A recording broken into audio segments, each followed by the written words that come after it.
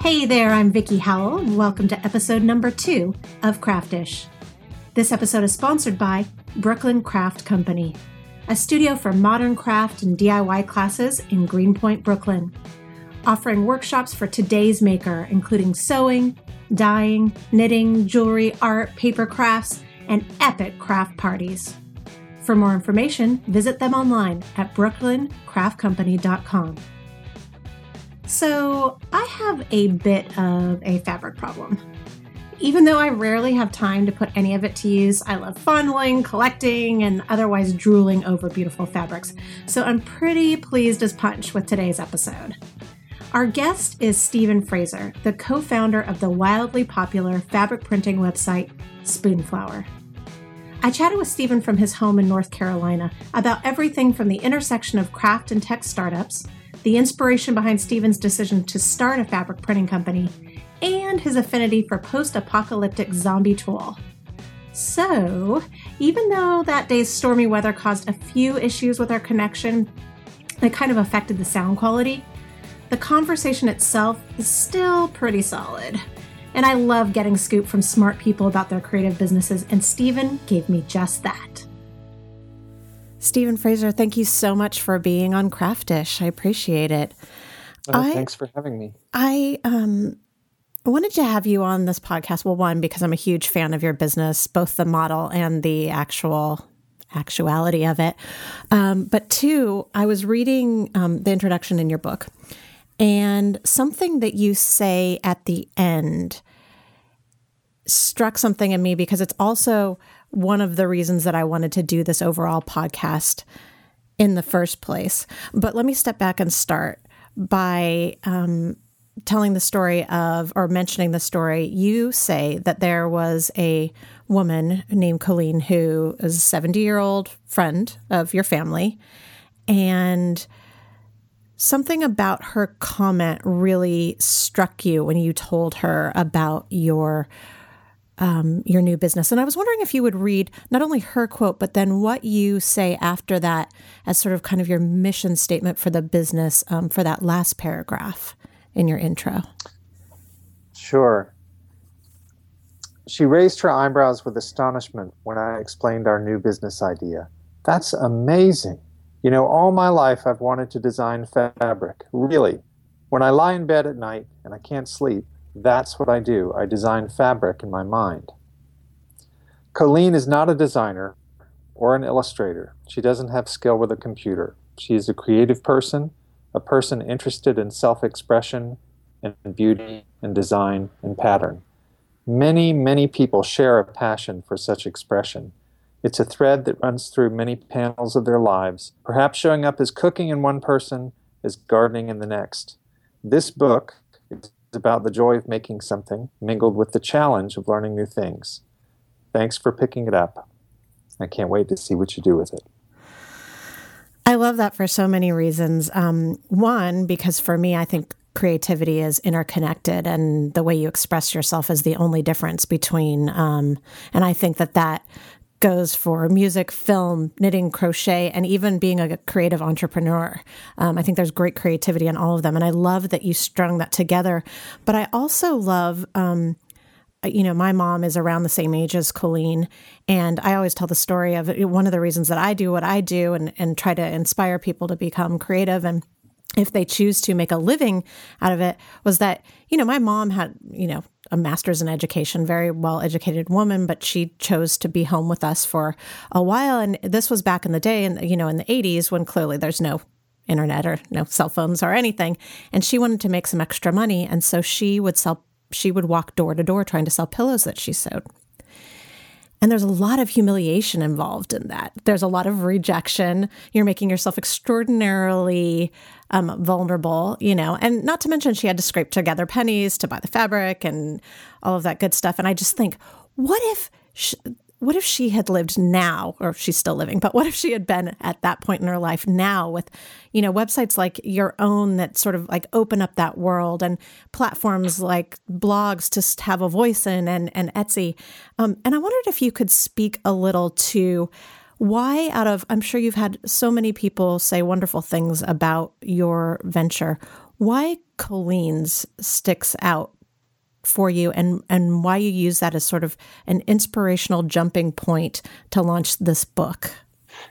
Yeah, I think the thing that struck me the most about Colleen was that she articulated, this desire that she had in her mind for literally for years, in an activity that she probably hadn't given much thought to, a mental activity of creating repeating patterns. And there was just something that was compelling to her about that. I'm thinking of it, it's a sort of a mental exercise, a slightly perhaps less mathematical and more visual version of a crossword puzzle, just something, some activity that engages the mind. And again, a particular kind of mind, a very creative, expressive, experimental mind. And that's, Colleen is that kind of person. All her life, she's been very creative. She's actually, she's about to turn 80 now, and she's finishing her first novel. So anyway, what struck me about that was that, Gart and I, Gart is my co-founder with whom I started Spoonflower, almost unwittingly had stumbled into this activity that, was almost primal. It already existed in people's brains. There was just nowhere for it to go.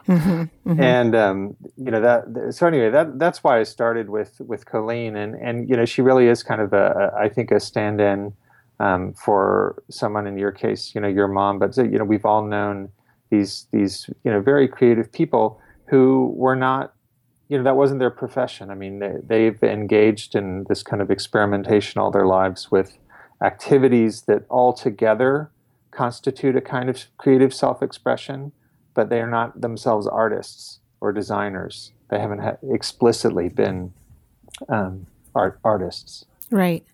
And I think what's so fascinating and wonderful about the time that we're in right now is that because we have so much access to information, we also have access to almost a sense of permission given by just the ethos of creativity to be creative without having to be quote unquote good at it, whatever that means, or to be an official artist or whatever that means, or to even, be a professional, whatever that means, and I believe that Spoonflower has really sort of helped nurture that ethos.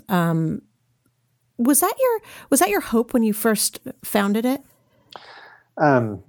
It certainly was, and I'll tell you kind of where that came from. For me, I think probably as a younger person, I graduated from high school in 1988, so I was a sort of a pre-internet person in terms of when my personality was formed. And I think I probably was a bit of a snob. I was the kind of person who I didn't think more people needed to publish books. I thought fewer people needed to publish books. I was snooty in that way. I worked in a bookstore. If you can imagine the record shop from High Fidelity, right. It was kind of a bookstore equivalent. That's so funny because I was just going to reference Say Anything. So we've got John Cusack on the on the general vibe. Yeah.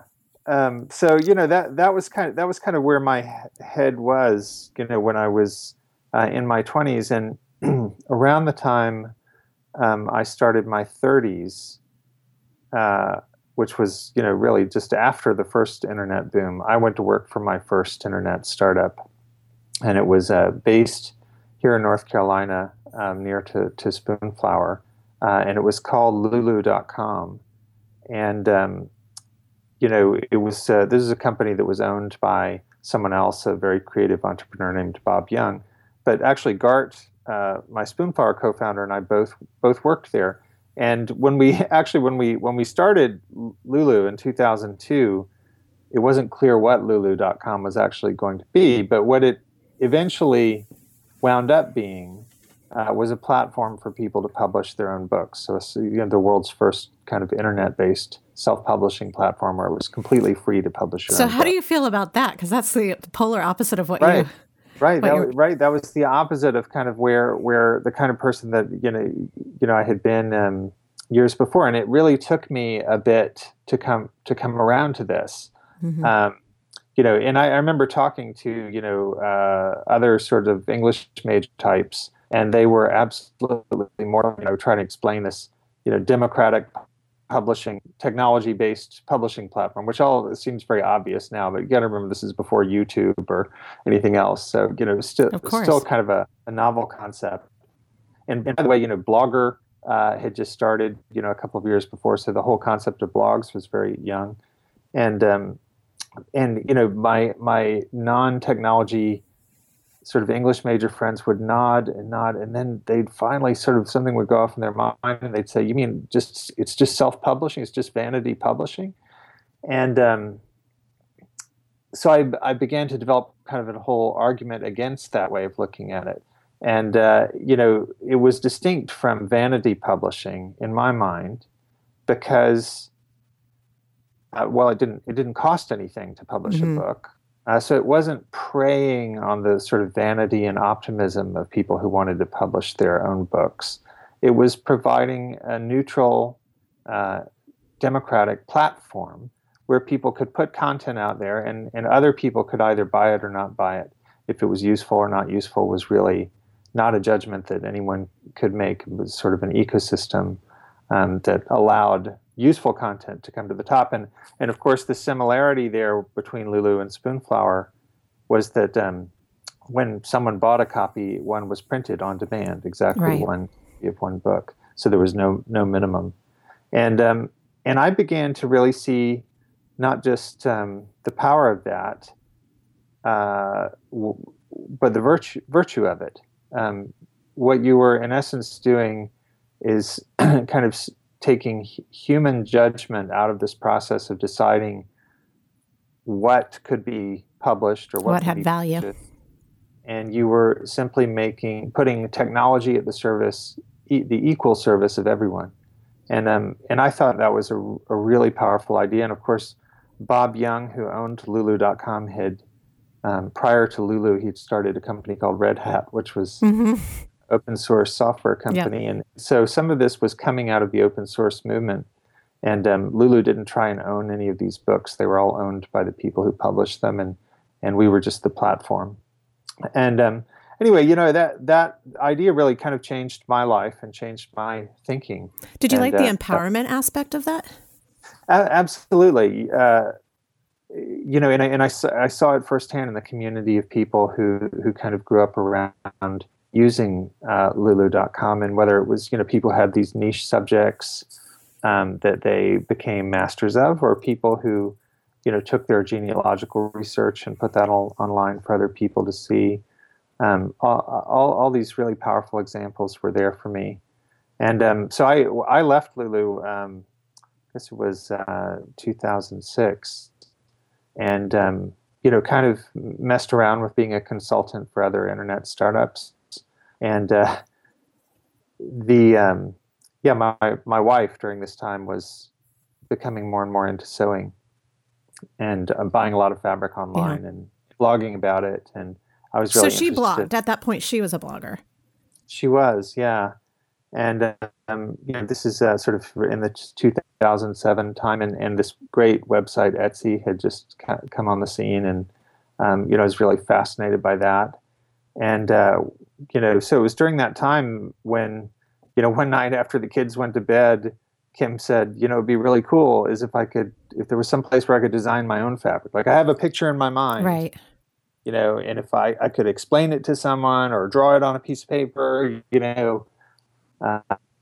and they could print it, it would be perfect. And I thought, that's pretty much exactly what we did at Lulu. And that relies on this, something called digital manufacturing technology, which, one example is on-demand book printing, another example is 3D printing, another example is textiles for us. But I thought, well, there's got to be something like that for textiles. But I had no idea. Sorry, does Spoonflower offer the design consultation or design services?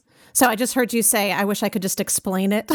Yeah. Because I know a lot of people, and look, I have a few hidden designs on your site where I was just trying to turn. I'm primarily a knit and crochet wear designer, and I've tried to turn some of my, knitwear designs into fabric, and then it's not laying right or whatever, or the lighting's wrong or whatever.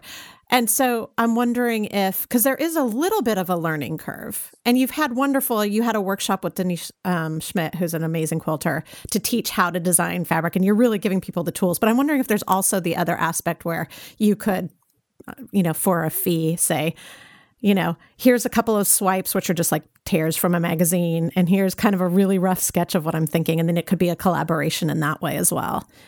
Yeah, that's a fantastic idea, and I think there are a lot of sort of people who do that on a service, fee for service basis. It's not really a technology business, right? And that's where your interest is. Yeah, that's what Garda and I knew how to do. We felt very confident, even though we didn't know anything about design or fabric or printing. Actually, at the beginning. We felt very comfortable building a technology business where it was a tool, and that we had to focus on. So that's the way Spoonflower evolved. And of course, many of the people who use Spoonflower, the designers, formally or informally, offer that kind of design consulting. And eventually we ended up writing our book, to try and provide a little bit of that introduction to people who are not coming from a technical design background, so they can create stuff using photos from their digital camera, for example, or a scanner. And I love that there's a balance. I'm flipping through the book right now. I love that there's a balance of, obviously there's a balance of projects between, wallpaper, wrapping paper, fabric, all the things that your platform enables people to do. But for me, Spoonflower really is a crossover between, it really hits the sort of like artisanal world, like that whole demographic. I don't even want to call it a demographic, but we're sort of at this interesting point where technology and creativity sort of do this interesting dance together. And your book really encaptures that in a way, I think, because there is the very formal sort of, tutorials of how you work with Photoshop or whatever, photo program you're working with. But then also you're creating these beautiful, tangible, sometimes old worldly, sometimes modern looking finished pieces. And that makes me think about, when we were kids, because I graduated in 92, so we're pretty close in class. I think about our job fairs and I think about like there would have never, if you think about creative jobs, like there were the kids that were in art class and they were going to art school. And then there were the business kids. And now I wonder, I have teenagers. I'm looking at a picture of your girls. You're going to have teenagers soon if that picture is recent. Well, the oldest one is not in the picture. Yeah, she is 17. So okay, so I'm wondering if companies like you are going to revolutionize the school job fair. I'm wondering now if kids realize that you can be creative and also be in STEM, also, be studying technology, and how expansive that's going to be for our overall collective. I totally agree. And I think that really is kind of where the collective consciousness is at. And certainly in the US, and I'm sure not only here, but my youngest kid is 8. So she's in 2nd grade. And the most popular activity for her and I think all her classmates is Maker Time, which they do once a week. And they bring in, a lot of cardboard, but really, plastic, anything, wires. They have, the other day they were working with little LED lights and batteries and learning how to, create a little circuit to light up the battery as part of, a piece of artwork that they were doing. Is this at school? It's at school, yeah. So they just spend like a couple of hours a week. Fantastic. Gathering stuff together and making things, and they're supposed to plan it and keep a notebook and all that stuff. but I see it all over. I just got back from kind of a vacation, and I spent it. This sort of reflects one of my interests, but I spent it touring artisan distilleries, which are kind of springing up. In the wake of artisan microbreweries for beer. What type? Whiskey, gin? Whiskey. Yeah, whiskey. And these are like the little manufacturing hubs, and they remind me of Spoonflower when we started. entrepreneurs who've scraped together money, picked out an abandoned building in an industrial area that hasn't been used for years, and they're creating little manufacturing operations for, in their case, whiskey. But, there's just all this entrepreneurial activity around making, but it's on kind of a different scale. It's really an artisanal scale. Is that some place you see you starting a new business within that artisanal niche? Yeah, maybe. We'll see. That would be fantastic. You said I think it was an article for Mohawk Connects some years ago, that you see Spoonflower as a technology platform for creative people. Have you had any pushback on trying to marry the two terms? On trying to marry technology with creativity? Mm-hmm. Yes. Especially even, I'm assuming that you're trying to raise money, for, like VC money or whatever. Just, go ahead. Oh, yeah. I don't think we didn't get pushback on that. When we started, and when we started, we were pretty much desperate for money, because neither Gart nor I started the business with much money. Which, by the way, we've kind of evolved beyond that, and we did, 7 years into the business, finally accept some money last summer. That's a big deal. Congratulations! Yeah, it was a big deal. I mean, it was a huge vote of confidence for what we had built in the community and the business that had grown up around Spoonflower. So it's always very exciting when people that are smart, because you always ask yourself, like, am I really smart, or am I a complete idiot for doing all this luck? And, people who are such accomplished business people come and invest in the business. It's really exciting. Well, you said in your book that that one of your investors was a relative of your ink supplier who gave you a personal loan. That just kind of blew my mind. I mean, that truly speaks to not only how people perceive you as a human being, but how your entire, plan, your structure, your company structure is viewed. Yeah, right. We were scrimping together pennies, and at the beginning.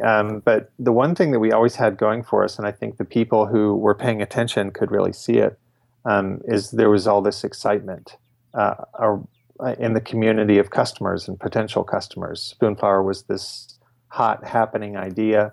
We were getting emails and notes and posts from people saying, oh my God, I love what you're doing. It's so amazing. It's changed my life. And so, that was easy for people on the inside to see. But, if you were standing in front of a group of investors who didn't know anything about sewing and had never bought fabric in their lives, which is most of them, right? They'd say, "What are you? You're doing T-shirts, right?" No, we're not doing T-shirts. It's just fabric. It was kind of a hard sell, but on the inside, it was always really exciting. Did you ever consider? You also mentioned. You kind of sort of joked about how it would make more sense for the likes of a Tim Gunn to start Spoonflower rather than yourself, who has a background in technology and entrepreneurial development. Have you ever thought, or during this time when you were trying to raise or continue to raise capital, have you ever thought about doing some vanity lines to help? I mean, getting Tim Gunn to come on and do a small collection of fabric? We have thought about that. I mean, I think that's a good idea. I think in a lot of ways, Spoonflower both benefited and was probably hampered by having two people like Gart and I running it for all those years and bootstrapping the business. So we were always kind of defaulted toward what we knew, and neither of us really knew what it was like to do these licensed agreements. I mean, the closest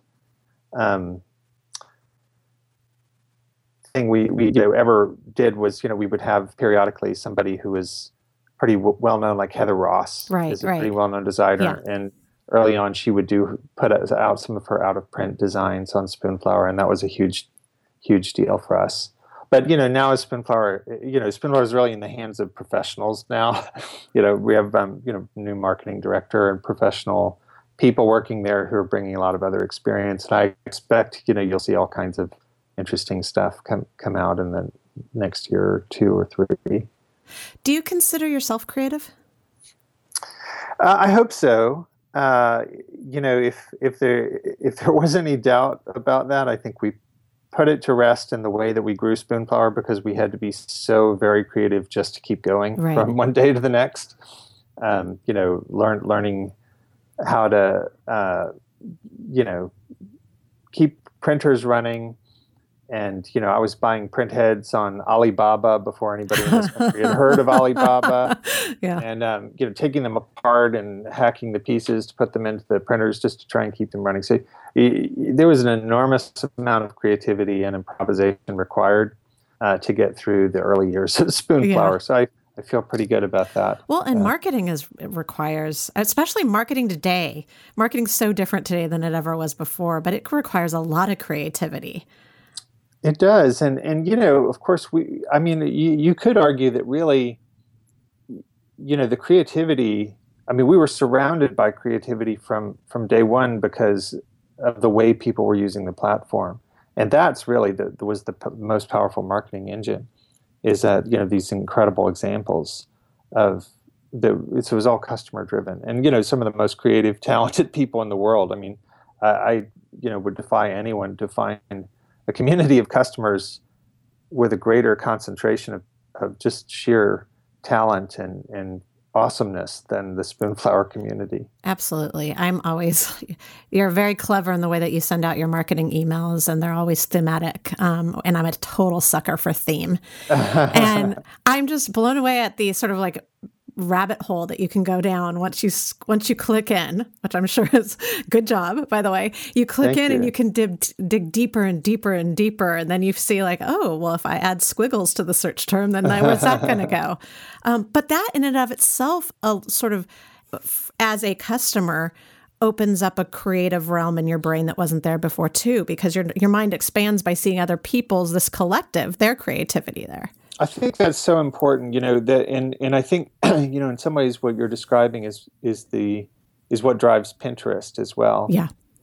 So really, we tried to think about Spoonflower when we designed it, certainly when we designed our marketing and our emails and our contests. We really thought all the time about inspiration. Like, how do you our goal, our task is not to convert customers or get people to buy something for 15% off or whatever. It's really about, our goal is to inspire people and to get the wheels turning in their heads about things that they might want to do, things that they might want to sew, fabrics they might want to use when they redecorate this room or recover that piece of furniture, or things that they might want to design. And that was really always our goal. And that was, I think we succeeded in that. And you alluded to the themes. A big part of that, we did this almost from the first months of our existence, a weekly design contest that anyone could enter that had a Those have been huge for you, or at least they look like it from the outside. Yeah, it's a great tradition, and we never repeated a theme, really? Which became difficult, after 350 weeks or so. Yeah. My favorite recent theme was one we did for Halloween, which was post-apocalyptic toile. That was a solid call on your part. Yeah, that was really good. So, I don't know how the contest will evolve. At some point, everything evolves. But, it was a huge part of Spoonflower culture, and something that me in particular, we just had so much fun with. I hope you have that as a tagline on your business card, like purveyor of post-apocalyptic toile. Right. Because honestly, that is the best one-liner that you can have as a businessman. Yeah, I need to write that down so I get that printed. But sometimes, when I'm talking to people who don't really buy fabric or don't really understand the Spoonflower community, one of the sort of shorthand ways to describe it for them is the world's leading source of zombie fabric. Really, what else do you need to say besides that? You could drop the mic and then back away slowly. Yeah. Nobody else comes close. What's interesting? Nobody else comes close, but really it's kind of surprising that you're, 7 years into your company, 7 years into your company now? 8 years now, 8 years into your company, and you really don't have much competition. You've got a Zazzle that you could technically get something printed up. It's not the same. You don't have any direct competition, it doesn't seem like. Yeah, I mean, Spoonflower, especially in the last year, we're starting to see the competition heat up. And, as you say, some of it's kind of indirect. So it might be a similar product or not exactly the same product, although there are certainly people just doing fabric. But, you have people who are taking the same, some of they're courting the same designers and the same style of things. And so we've really seen an increase in competition, which I think people have kind of wanted to emulate what we were doing for a while, and which is, the sign of a good idea. I mean, imitation is certainly a form of flattery, but the same technology that allowed us to sort of expand and, we're confident, gave us enough confidence to take on outside investment this year. The technology is catching up. Right. Do the women in your life, your 3 daughters or your wife, have any say over the aesthetics, or it doesn't just need to be the aesthetics, but the overall look, or even what product areas you tackle next?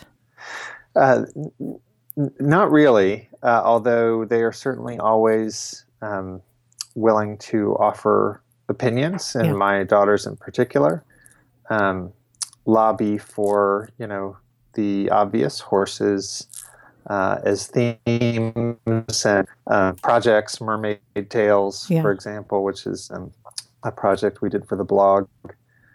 And at the beginning, actually, Kim was our customer service department. So, is she out of that gig now? Was she able to get out of that? With me, yeah, That's a tough gig. Yeah, after a few years, it was a very tough gig, especially since mostly she was stuck doing it, in those little downtimes between kids doing other stuff. Sure. So that was all by necessity, because we at the beginning we didn't have employees at all. Right. So, but she was actually very good at it, and she did influence, decisions about, what kind of resources we needed to offer people, and usability things. She was sort of a key conduit to, I say she was the customer service department. Gart was the engineering department. Fortunately, they sat across a plastic table from one another, a folding table. Yeah. And so she was super influential, but she was, once we actually had money to hire people and we built up a staff, she was more than happy to leave that. Does she still blog? She doesn't blog. A lot of people wish she would. She makes hats now. That's her thing. Oh, She's millinery? Oh, that's fascinating. Are they up anywhere for people to see? Excuse me, not yet. All right. I think an Etsy shop is coming, but right now there's just a big room full of hats. Is her name the same? Is her last name the same as yours? Yes. Although I'm trying to remember what she was planning to call the Etsy shop. Well, if she decides and comes back before we broadcast this, probably it'll be in April. We'll put a link to that store in the show notes. Okay, excellent. That is the one of the few. That and tatting are probably the 2 crafty genres that I've never dabbled in, and I'm fascinated by it. Really? Yeah, it is super fascinating. She said she's got the hat blocks all over the house. Some of them really old too. Which is those are collector items. You have 3 kids. I also have 3 kids. I have 2 boys and a girl, and I just wanted to share something personal with you that. My middle son, who's 14 now, when he was 9, he was having seizures, and he had pediatric epilepsy, and he has fortunately grown out of the seizures, which is wonderful. But during that kind of dark time, one of the ways that I could get him out of sort of the funk that happens after seizures was to get him drawing. And it didn't even matter if it was any, good. It was just sort of it helps with their fine motor skills, and also just helped him sort of calm down. And we went through this period where he was drawing some ninjas. I had a charity called Purple Stitch Project that made these purple ninjas for kids with seizure disorders for a while, and he was drawing them. And he drew some, and we scanned them. And made fabric through Spoonflower. Oh, awesome. Of them. Yeah. That's great. And we got the fabric back, and I made a pillow for him, and he still has that pillow. But and him getting to open up that package and see his work, he needed a triumph.